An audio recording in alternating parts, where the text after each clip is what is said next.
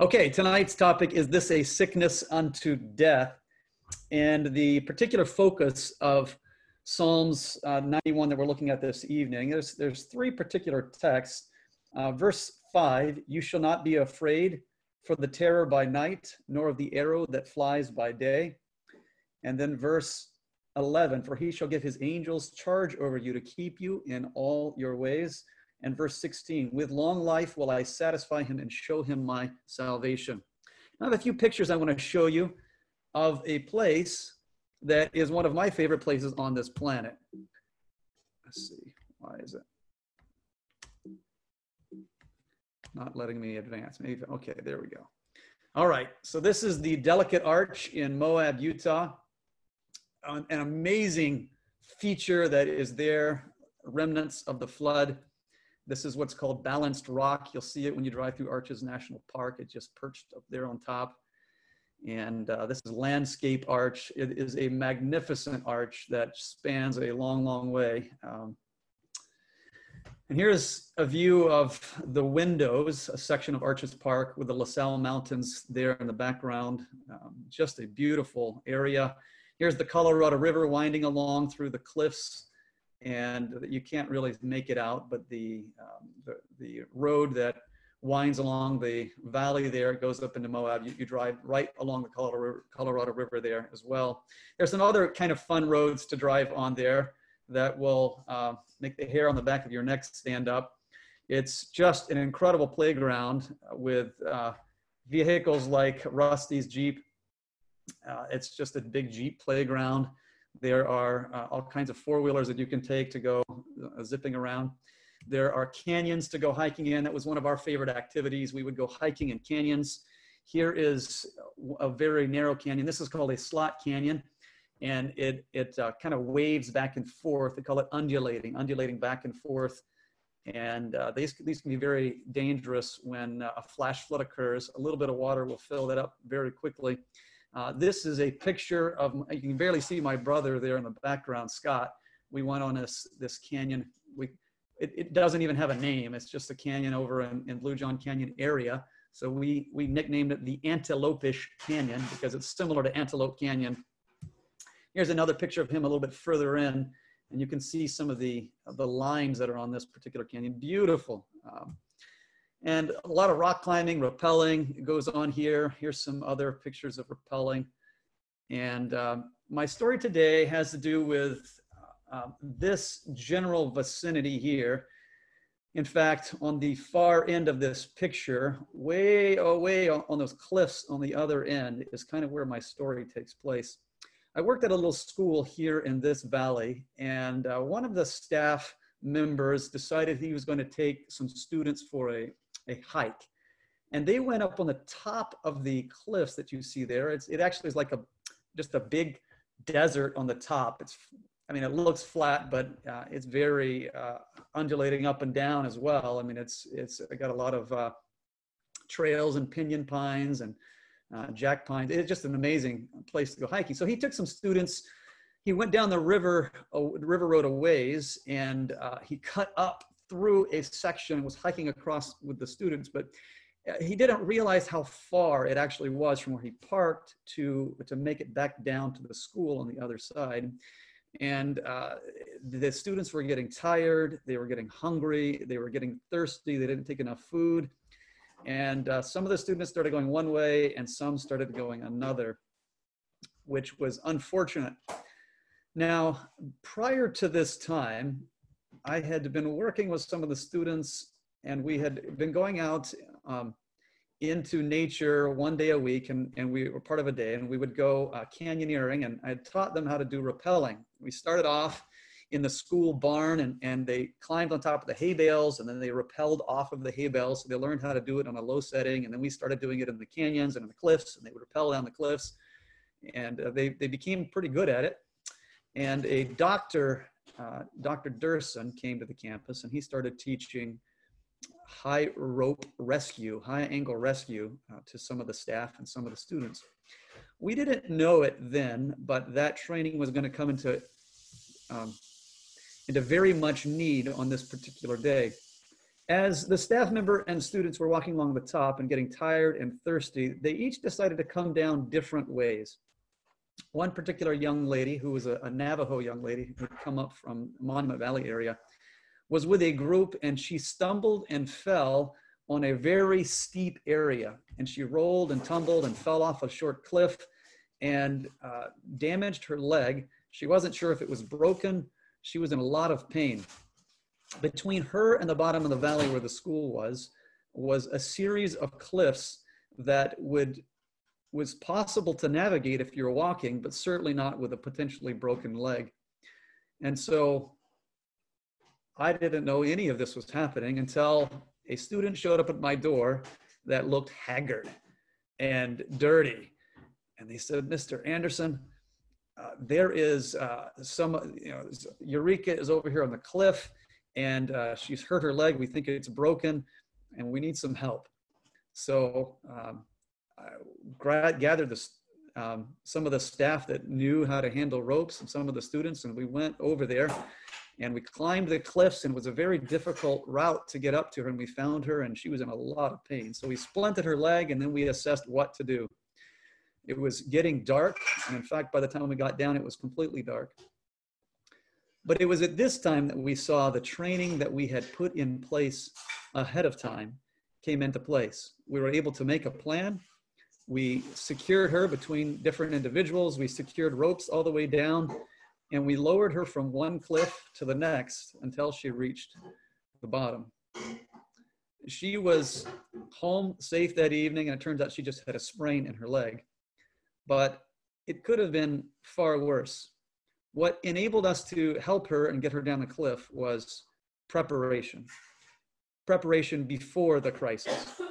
A preparation that took time and effort and energy.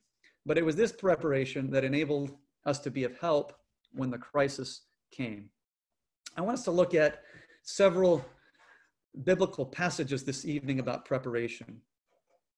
And the most significant passage that came to my mind as I was thinking about this evening is in Jesus' relation to the disciples about the end of time. Jesus had been in the temple. He had left it for the last time. He told them, "Your house is left to you desolate." He and the disciples went down the steps, and the disciples were marveling at them, and they said to Jesus, "Look at these stones." And Jesus said, "Not one stone will be left upon another." And the disciples were amazed at this. And when they arrived at the top of Mount Olives, they began to ask Jesus, "When will these things be? What is the sign of your coming? And tell us about the end of the world." And so Jesus, in Matthew 24, began to explain what the end of time would be like. After the end of Matthew 24, Jesus told a parable to emphasize the importance of preparation. And so we're going to look at that parable together, and that is in Matthew chapter 25. We'll begin in verse 1. Can you see that picture there? Can you see Matthew 25? Yes. Okay. All right. "Then the kingdom of heaven will be likened to 10 virgins who took their lamps and went out to meet the bridegroom." Now, this parable, as with other parables, has symbols, and we need to rightly understand what those symbols are. So first out talks about 10 virgins. Now, in 1 Corinthians 11 and verse 2, Jesus says, or Paul says, "For I am jealous of you with a godly jealousy, for I have betrothed you to one husband, that I may present you as a chaste virgin to Christ." So the virgins that were represented here is God's church. This is a pure church. This is a pure church that is waiting and working for him. We see in Psalms 119, 105 that your word is a lamp to my feet and a light to my path. So these 10 virgins are a pure church that has God's word guiding it, and they're using God's word, sharing it in a dark place. So continuing, now 5 of them were wise and 5 were foolish. So at first appearance and first glance, there's not a real difference between the two of them. We don't see that they're wise, and we don't see that they're foolish. We're just told that they are, and we see that later on in the parable. But initially, on looking at these individuals, these 5 wise and 5 foolish, they look the same. From outward appearance, you cannot tell a difference between the wise and the foolish virgins. it has to do with something different. It has to do with their preparation for the crisis that was to come. Now, these that were foolish, we're told in the book Christ Object Lessons, referring to this, the Apostle Paul points out that there will be a special characteristic of these foolish virgins that will happen in individuals just before Christ's second coming. And this is what Paul says in 2 Timothy 3:1-5. In the last days, perilous times will come. Now, I would think we live in perilous times, certainly. And for men shall be lovers of their own selves. I mean, all kidding aside, when we go in the grocery store and there's no toilet paper, you got to say, lovers of their own selves, lovers of pleasures more than lovers of God, having a form of godliness, but denying the power thereof. What is described here by the Apostle Paul is those who have the form of godliness, but they don't have the power. And we'll see as we go through this parable, this is where the issue lies between the wise and the foolish virgins. So let's go back to Matthew 25. Those who were foolish took their lamps and took no oil with them, but the wise took oil in their vessels. Now, this oil, what is the oil that was to be in their vessels? And I see in my next slide here, either I've moved my scripture down or I failed to include it. But this oil here that's referred to, I think I just didn't include it, is in Zechariah chapter 4. We're told that this oil represents the Holy Spirit. So the foolish had lamps with light burning, but they had no extra oil. It's the wise who had the oil. They had the oil of the Holy Spirit. Now in Zechariah, when he's describing this picture of two olive trees that are transmitting the oil from their trees into the lamps that is burning, it is this oil where Zechariah says, not by might nor by power, but by my spirit, says the Lord. The only way to rightly understand the lamp of God's word is for the Spirit to enlighten our minds. The only way for power to be exhibited in our lives is to have the Spirit there in our life. So we have a distinguishing difference between the foolish and the wise. One, they are pure virgins. They believe a pure truth, but they have not experienced the converting power of the Spirit, and they haven't experienced the daily refreshing power of the Spirit in their lives. Whereas the wise have done so, and they have found the power of the Spirit in their life daily. Let's continue on in Matthew 25. And at midnight a cry was heard, behold, the bridegroom is coming, go out to meet him. Now, the timing of this is interesting. They were there for some time. I skipped the part, they slumbered and slept. I see that. But while the bridegroom was delayed, they all slumbered and slept. There was this period of waiting. They believed in a wedding. They believed in the coming bridegroom, but they waited. And this waiting period caused them to slumber and sleep. Now, it wasn't an intention of the bridegroom that they slumber and sleep. He wanted them to be ready, and we'll see that at the end of this parable. But there was this cry that was given at the darkest point of the night. At midnight, the cry was given. Ellen White comments on this in Christ Object Lessons. The coming of the bridegroom was at midnight, the darkest hour. So the coming of Christ will take place in the darkest period of this earth's history. Now, I would say it's pretty dark right now.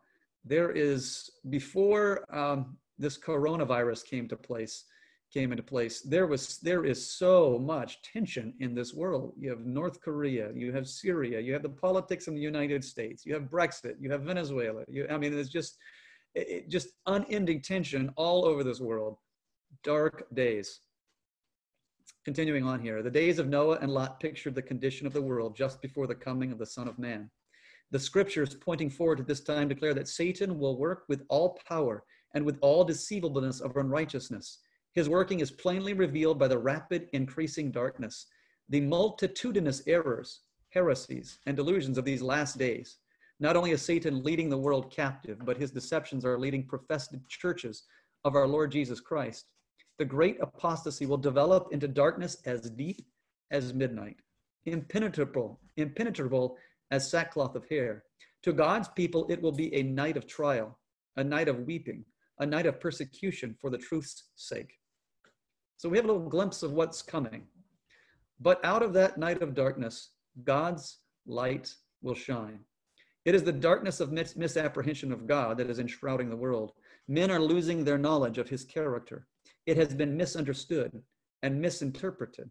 At this time, a message from God is to be proclaimed, a message illuminating in its influence and saving in its power. His character is to be made known. Into the darkness of the world is to be shed the light of his glory, the light of his goodness, mercy, and truth. Now, we're going to dwell on that thought a little later, but it should be noted that at the time of darkness, God's people are to give a message. They are to give a message that will be a light to this world. It does not say that they will go into hiding in the caves and no one knows that they're existing. All right, we're going to read on a little bit further here in Christ's object lessons. Then those who wait for the bridegroom's coming are to say to the people, behold your God. The last rays of mercy, the last message of mercy to be given to the world is a revelation of his character of love. The children of God are to manifest his glory in their own life and character. They are to reveal what the grace of God has done for them. So the very last message that God is having us give is a revelation of his character of love. Continuing on in Matthew 25. Then all those virgins arose and trimmed their lamps, and the foolish said to the wise, give us of some of your oil, for our lamps are going out. But the wise answered and said, no, lest there should not be enough for us and you, but go rather to those who sell and buy for yourselves. And while they went to buy, the bridegroom came, and those who were ready with him went into the wedding, and the door was shut. There will come a moment when the possibility of moving into the kingdom of God will end. A door will become shut. And we're told afterward, the other virgins came also saying, Lord, Lord, open to us. And then the most solemn words in the entire Bible, but he answered and said, assuredly, I say to you, I do not know you. Now, these were virgins who were carrying lamps, but he did not know them. They had not partaken of the Holy Spirit. They believed a pure truth, but their life was not changed by the power of God. Jesus gives this solemn warning. Watch therefore, for you know neither the day nor the hour in which the Son of Man is coming. So how are we to prepare to receive the Holy Spirit? What is the work that we are to do? What is the work that God is doing? This seems critical to understand. If we are to receive the Holy Spirit and thereby gain entrance into heaven, or we don't receive the Holy Spirit and thereby come to a shut door, how do we receive this Holy Spirit? Well, in trying to understand this, we need to look at the sanctuary picture. The sanctuary helps us to more clearly understand God's plan of salvation and what he's doing in our lives. So Leviticus 16 and verse 16. So he, the high priest, shall make atonement for the holy place because of the uncleanness of the children of Israel and because of their transgressions for all their sins. And so he shall do for the tabernacle of meeting, which remains among them in the midst of their uncleanness. The work that Jesus is engaged in right now is his work in the heavenly sanctuary. He is working on the Day of Atonement, and we're told here that he is seeking to clean the sanctuary because of the transgressions and sins of the children of Israel. Now, Leviticus 16 and verse 30 says, for on that day the priest shall make atonement for you to cleanse you, that you may be clean from all your sins before the Lord. So it's clear from these texts that Jesus is doing everything possible in heaven to cleanse us from all sin. That's what he's doing. That's his purpose and his goal. Now, the investigative judgment in heaven examines the records. That's true. But this final work of God, this final work of Jesus, according to these texts, is to cleanse us that we may be clean from all our sins. When that door is shut, there's no more opportunity to be cleansed from sin. Once the work of the high priest is finished in the heavenly sanctuary, this day is done. So what then is our work? If God is seeking to cleanse us from sin on the Day of Atonement, the the goat that had the lot drawn for it, its blood was shed to provide this cleansing. That's not something we can do. We can't shed our blood for our sin. Jesus shed his blood for our sin. So what is there a part that we're supposed to play on the Day of Atonement? Well, let's look at Leviticus 23, where it talks about the Day of Atonement, and it gives a little different insight. Now, I'm going to show you Leviticus 23, verses 27 through 32. I'm not going to read the entire thing, so it might look a little overwhelming when I put it up on the screen. Here it is. So there's a lot there. But I want you to notice that this is the Day of Atonement. Now, on the Day of Atonement, there's 3 particular things that the children of Israel are supposed to do. I'm going to highlight those here. You shall afflict your souls. Whoever does not afflict their soul on that day is to be cut off from their people. You shall afflict your soul. So 3 times in this passage, you'll notice that it's mentioned you are to afflict your soul. Now, the work of the Holy Spirit is to convict the world of sin, of righteousness, and judgment. Now, if the Holy Spirit is convicting us of this, and we're asking God to help us see if there's any sin in our life, because that's a work of cleansing he's doing, then it seems that 3 times God is emphasizing the part that we are to work together with the Holy Spirit to examine our heart and see what is there in our life, what sin is there that we have not fully surrendered to him. Now, there's one other thing that mentions on the Day of Atonement that we are to do, and it mentions it 3 times as well. So I'm going to highlight that next. It says, you shall do no work. Whoever does any work on that day is to be cut off. You shall do no manner of work. Now, this could have a number of meanings. This was a type or a symbol that those who live in the anti-typical Day of Atonement are to understand. And I think this has a number of applications that could be quite valid in this case. One of them is, I would see here a picture of righteousness by faith. It isn't that they, through their own righteousness, are overcoming sin. It's they are trusting in the power of God, working through the Holy Spirit to cleanse them. 3 times here, righteousness by faith is what the people at the end of time will be experiencing. In fact, we're told in Revelation multiple times that the end time people will be commandment-keeping people. It won't because they're doing this work on their own, but they have been empowered by the Spirit of God. You will do no work. I think it also has another application. At the end of time, the people of God, their focus will not be on building a career here. Their focus will not be on expanding their herds like Abraham. Their focus will be on giving the last message of warning to a dying world. You shall do no work. I find it interesting that for many, we're at home more than we've ever been before. Perhaps the Lord is helping us to understand that we don't always have to be out and about, but we can be engaged in his work, and he's giving us a little pause on life so that we can experience that. Now, I want to transition a little bit here to Revelation chapter 13. There is a battle that is going on there that we need to understand in preparation for the end times. So I thought I had... well, we'll try this here. Oh, no, okay. Now you'll see there's a number of texts up here, and each one of them has something within it that is going to be a central issue at the end of time. I'll show you the next slide. There will be a battle over worship. Now, what will be interesting at the end of time is that Jesus said, if possible, even the very elect would be deceived. The revival in worship at the end of time will so closely parallel the false that it will be hard to distinguish which is the true and which is the false. How can you know what is the genuine revival that will happen at the end of time?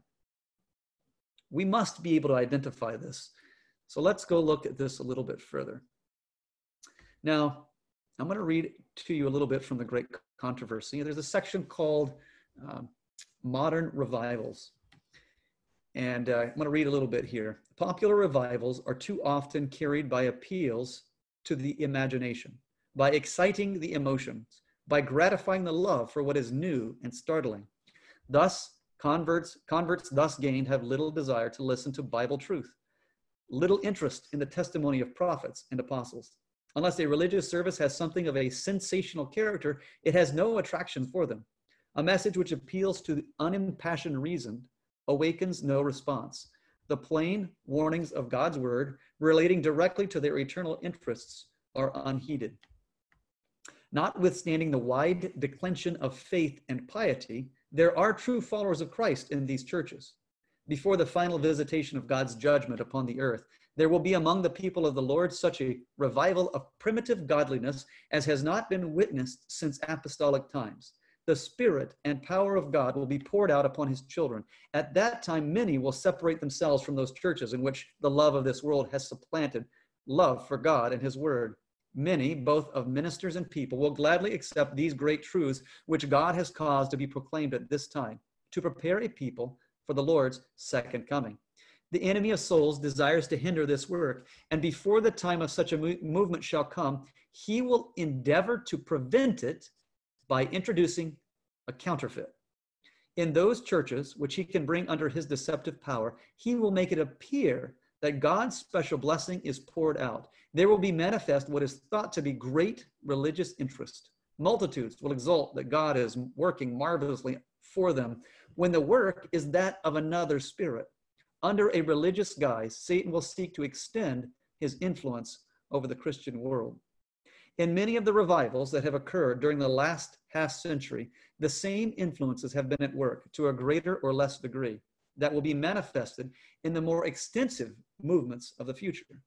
There is an emotional excitement, a mingling of the true with the false that is well adapted to mislead, yet none need be deceived. In the light of God's word, it is not difficult to determine the nature of these movements. Wherever men neglect the testimony of the Bible, turning away from those plain, soul-testing truths which require self-denial and renunciating of the world, there we may be sure that God's blessing is not bestowed. And by the rule which Christ himself has given, you shall know them by their fruits. It is evident that these movements are not the work of the Spirit of God. Now we're told in Isaiah 8:20, to the law and to the testimony, if they speak not according to this word, there is no light in them. And Mrs. White goes on to talk about that a little bit in relation to revival and conversion. I'll read this to you here. It is the work of conversion and sanctification to reconcile men to God by bringing them into accord with the principles of his law. In the beginning, man was created in the image of God. He was perfect in perfect harmony with the nature and the law of God. The principles of righteousness were written upon his heart, but sin alienated him from his maker. He no longer reflected the divine image. His heart was at war with the principles of God's law. But through the merits of Christ, he can be restored to harmony with his maker. His heart must be renewed by divine grace. He must have a new life from above. This change is the new birth, without which Jesus says he cannot see the kingdom of God. The difference between false revival and true revival is the law of God. There will be those who manifest excitement and emotion and are looking for some next new thing. But unless that revival leads men to see their condition before God, to see the holiness of God's law, of which they can never reach that standard without his forgiveness and his empowering life in theirs, they will be mistaken. Now, what do we do when we see the perilous times that we live in? We see, what should this cause us to do when we see this coronavirus that's spreading everywhere, when we see wars happening on every hand? What should it cause us personally to do? Now, Jesus answered that question in Luke chapter 13. There was some that was talking with Jesus about some crises that were happening in his time. And let's look at that together. There were present at that season some who told Jesus about the Galileans whose blood Pilate had mingled with their sacrifices. So Jesus answered the unasked question that we have here. And Jesus answered them and said to them, do you suppose that these Galileans were worse sinners than all other Galileans because they suffered such things? So That's what they were thinking. They were wicked people because of this. Sometimes we look at the events around us and we say, well, the end of time is here. And we get so excited about that, but we forget to realize, what should we be trying to understand when we see these events? God is allowing the winds of strife to blow a little bit. God is sending judgment. God has pulled back and Satan is doing something. We don't have a prophet to tell us, but we see these terrible things happening. What do we think about those events? Are we just excited about the second coming? Or what should it do to us in our heart? Let's look at this.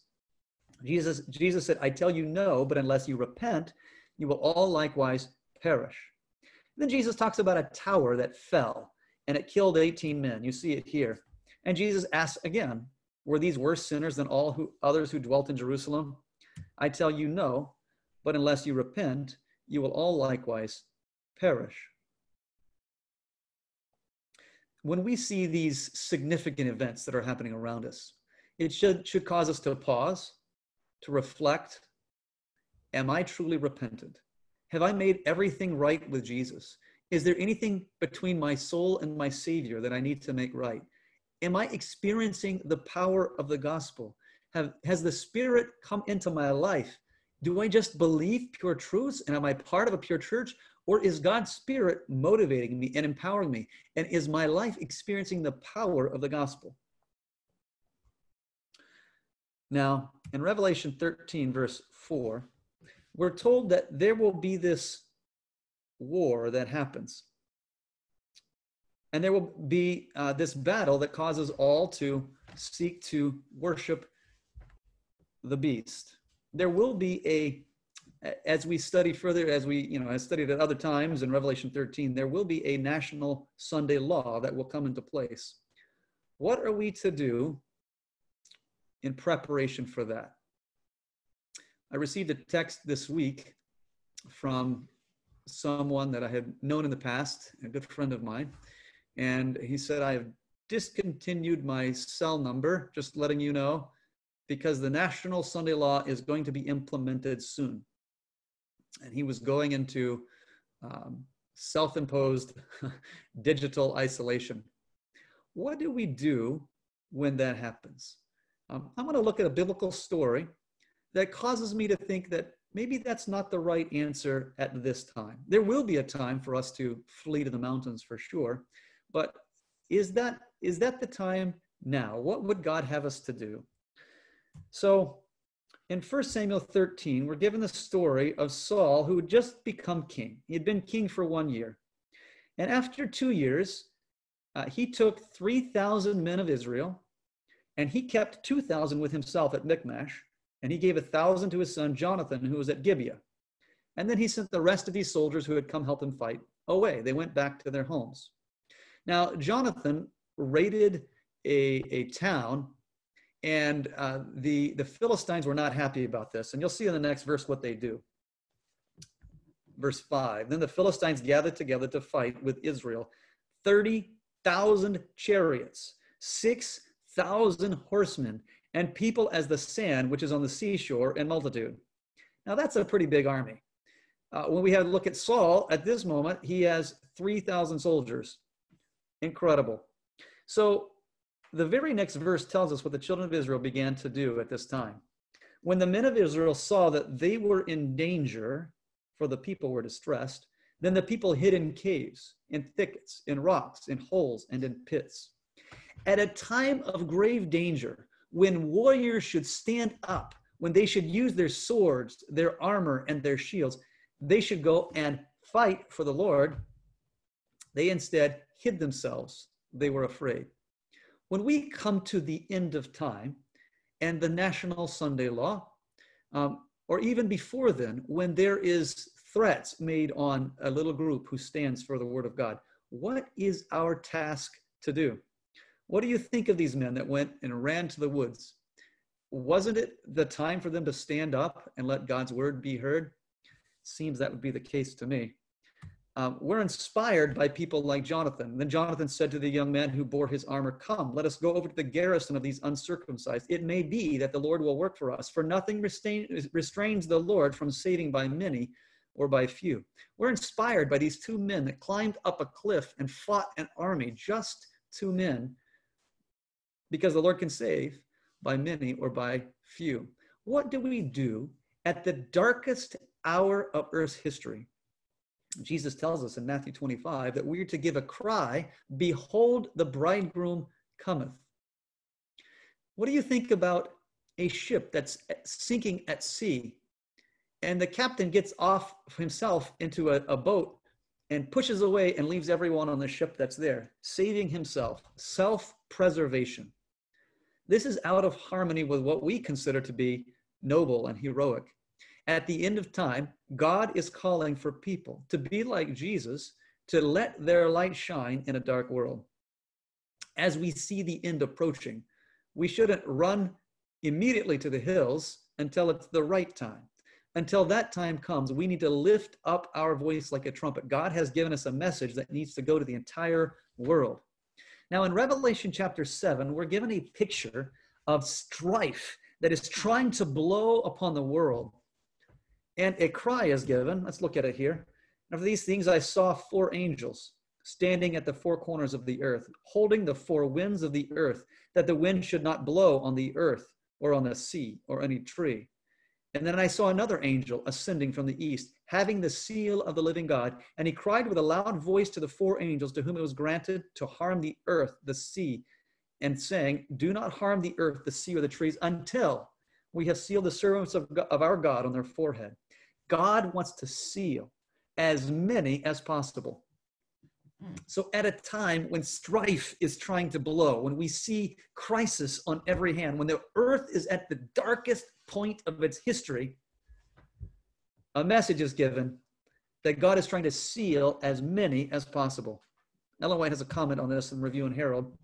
This points out, she's referring to that very text. She says, this points out the work we now have to do, which is to cry to God for the angels to hold the four winds until missionaries shall be sent to all parts of the world and shall have proclaimed the warning against disobeying the law of Jehovah. What is the work God's people are to do? Well, number one, they're to afflict their souls. They are not to focus on their businesses. They're to focus on experiencing the righteousness of Christ. They're to allow the Holy Spirit to transform their lives. And they are to send missionaries to all parts of the world. What is our job? To send missionaries. At the darkest moment of Earth's history, this is what we are to do. Now, there are things happening behind the scenes that we're not aware of. We might get a glimmer of it here or there. Rumblings might come out. Because of our prophetic insight, we might read into things and see behind the scenes. But we have this little prophetic insight I'd like to share with you. The Sunday movement is now making its way in darkness. The leaders are concealing the true issue. And many who unite in the movement do not themselves see whither the undercurrent is tending. They are working in blindness. They do not see that if a Protestant government sacrifices the principles that have made them a free, independent nation, and through legislation bring into the Constitution principles that will propagate papal falsehoods and papal delusions, they are plunging into the Roman horrors of the Dark Ages. This is happening behind the scenes. And even those that are engaged in it don't really realize where they're headed because there is a great conspirator that's leading them. So what is our engagement with this? Do we just sit back and watch what's happening? No. It is our duty to do all in our power to avert the threatened danger. A vast responsibility is devolving upon men and women of prayer throughout the land to petition that God may sweep back this cloud of evil and give a few more years of grace to work for the Master. As we see the earth at a point in history that we have never seen before, we should be praying that God will give us a few more years, that we can send missionaries to the uttermost parts of the earth, that they might have the sealing message and be saved. In fact, we're told there are many who are at ease, who are, as it were, asleep. They say, if the prophecy has foretold the enforcement of Sunday observance, the law will surely be enacted. And having come to this conclusion, they sit down in a calm expectation of the event, comforting themselves with the thought that God will protect his people in the day of trouble. but God will not save us if we make no effort to do the work he has committed to our charge. As faithful watchmen, you should see the sword coming and give the warning that men and women may not pursue a course through ignorance, that they would avoid if they knew the truth. Solemn words. In fact, I'm reminded of a text in Ezekiel. Pardon me while I turn there. Ezekiel chapter 3 and verse 17. I have made you a watchman unto the house of Israel. Therefore hear the word at my mouth and give them warning from me. If we have been given a warning message, then this passage would apply to us. When I say to the wicked, you shall surely die, and you give him not the warning, nor speak to warn him, the wicked, from his wicked way, to save his life, the same wicked man will die in his iniquity, but his blood will I require at your hand. That's a pretty solemn thing. So when we reflect here, we shouldn't be sitting at ease thinking, well, what's going to come is going to come. And, oh, well, I can't wait till the second coming. No. If that's our position, then the door will be shut and we'll be told, I don't know you.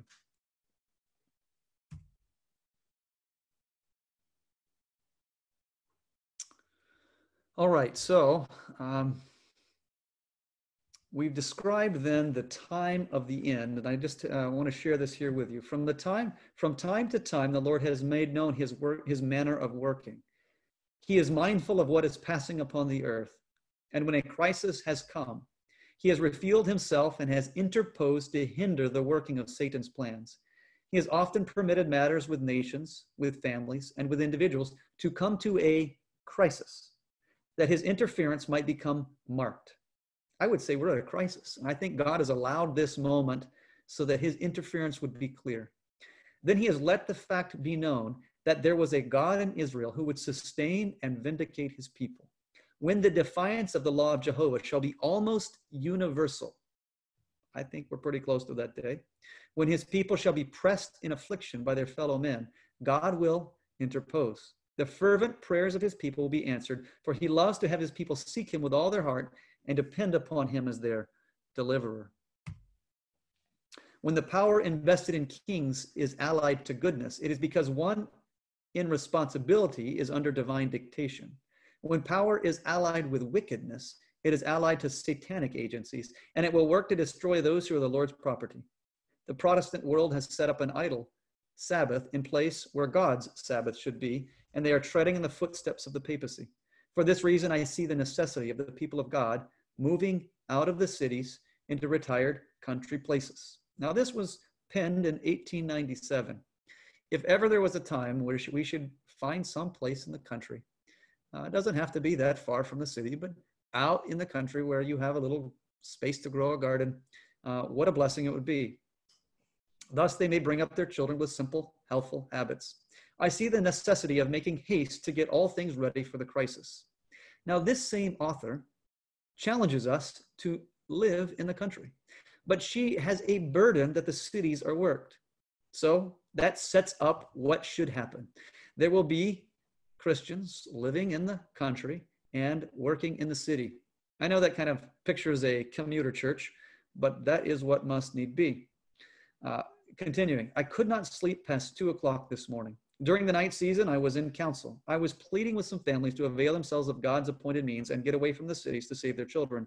Some were loitering, making no determined efforts.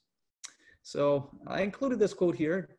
I know some of you live in the country and some of you like to live in the country, but it seems an appropriate time to reflect on the counsel that we have. That if we've been given counsel like this, then there will be a blessing for this. Now, not everyone is able to make it there, I understand, but it's a blessing if you're able to. Last Day Events says, soon there is to be trouble all over the world. It becomes everyone to seek to know God. We have no time to delay. So as I was part of this story, helping Eureka make it down off of the cliff, I reflected on that experience. It was only as the training was in place prior to the crisis that we were able to offer help to someone in distress.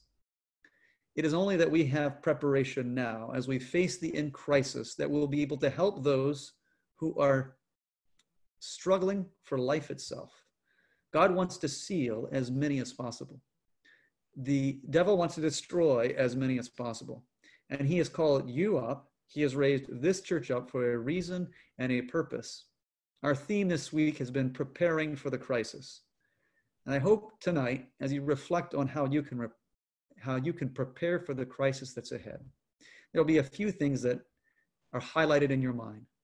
Number one, the need of preparing by having the oil of the Holy Spirit in your life. If you're not experiencing the power of Jesus in your life every day, to guard your tongue, to guide your actions, to give you peace, to be your all in all, I would challenge you to think and pray and earnestly seek God for the power of his Holy Spirit, that your life will be brought in accordance completely with his word. As you reflect on preparing for the end of time, there is the work that Jesus is doing in the heavenly sanctuary, working with all power to cleanse his people from sin. What do we have to do? We have to afflict our soul. We need to examine our heart. We need to be honest with ourselves. Lord, help me to see what in my life I need to surrender to you.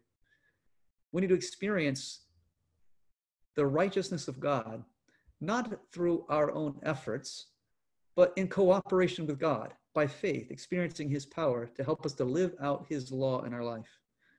As you reflect on these times, may your career, your work, paying for retirement, all these things be secondary, and may God's work be primary. And as the crisis is right upon us, let us not think about quickly fleeing to the hills. There will come a time for that. But God has given us this time, these moments, to lift up his message to a dying world. Help us to be more aggressive than ever in giving this final message to the world.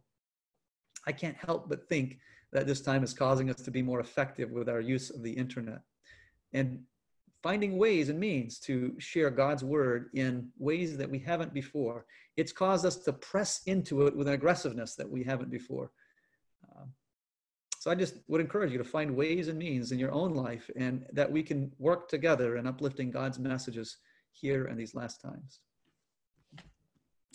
Let's close together with prayer. Father in heaven, as we have reflected on preparing, we've reflected on our need, we've reflected on the darkness that is not only in the world now, but that is to grow greater as the nearness of your coming grows sooner. Lord, help us to be ready for that time.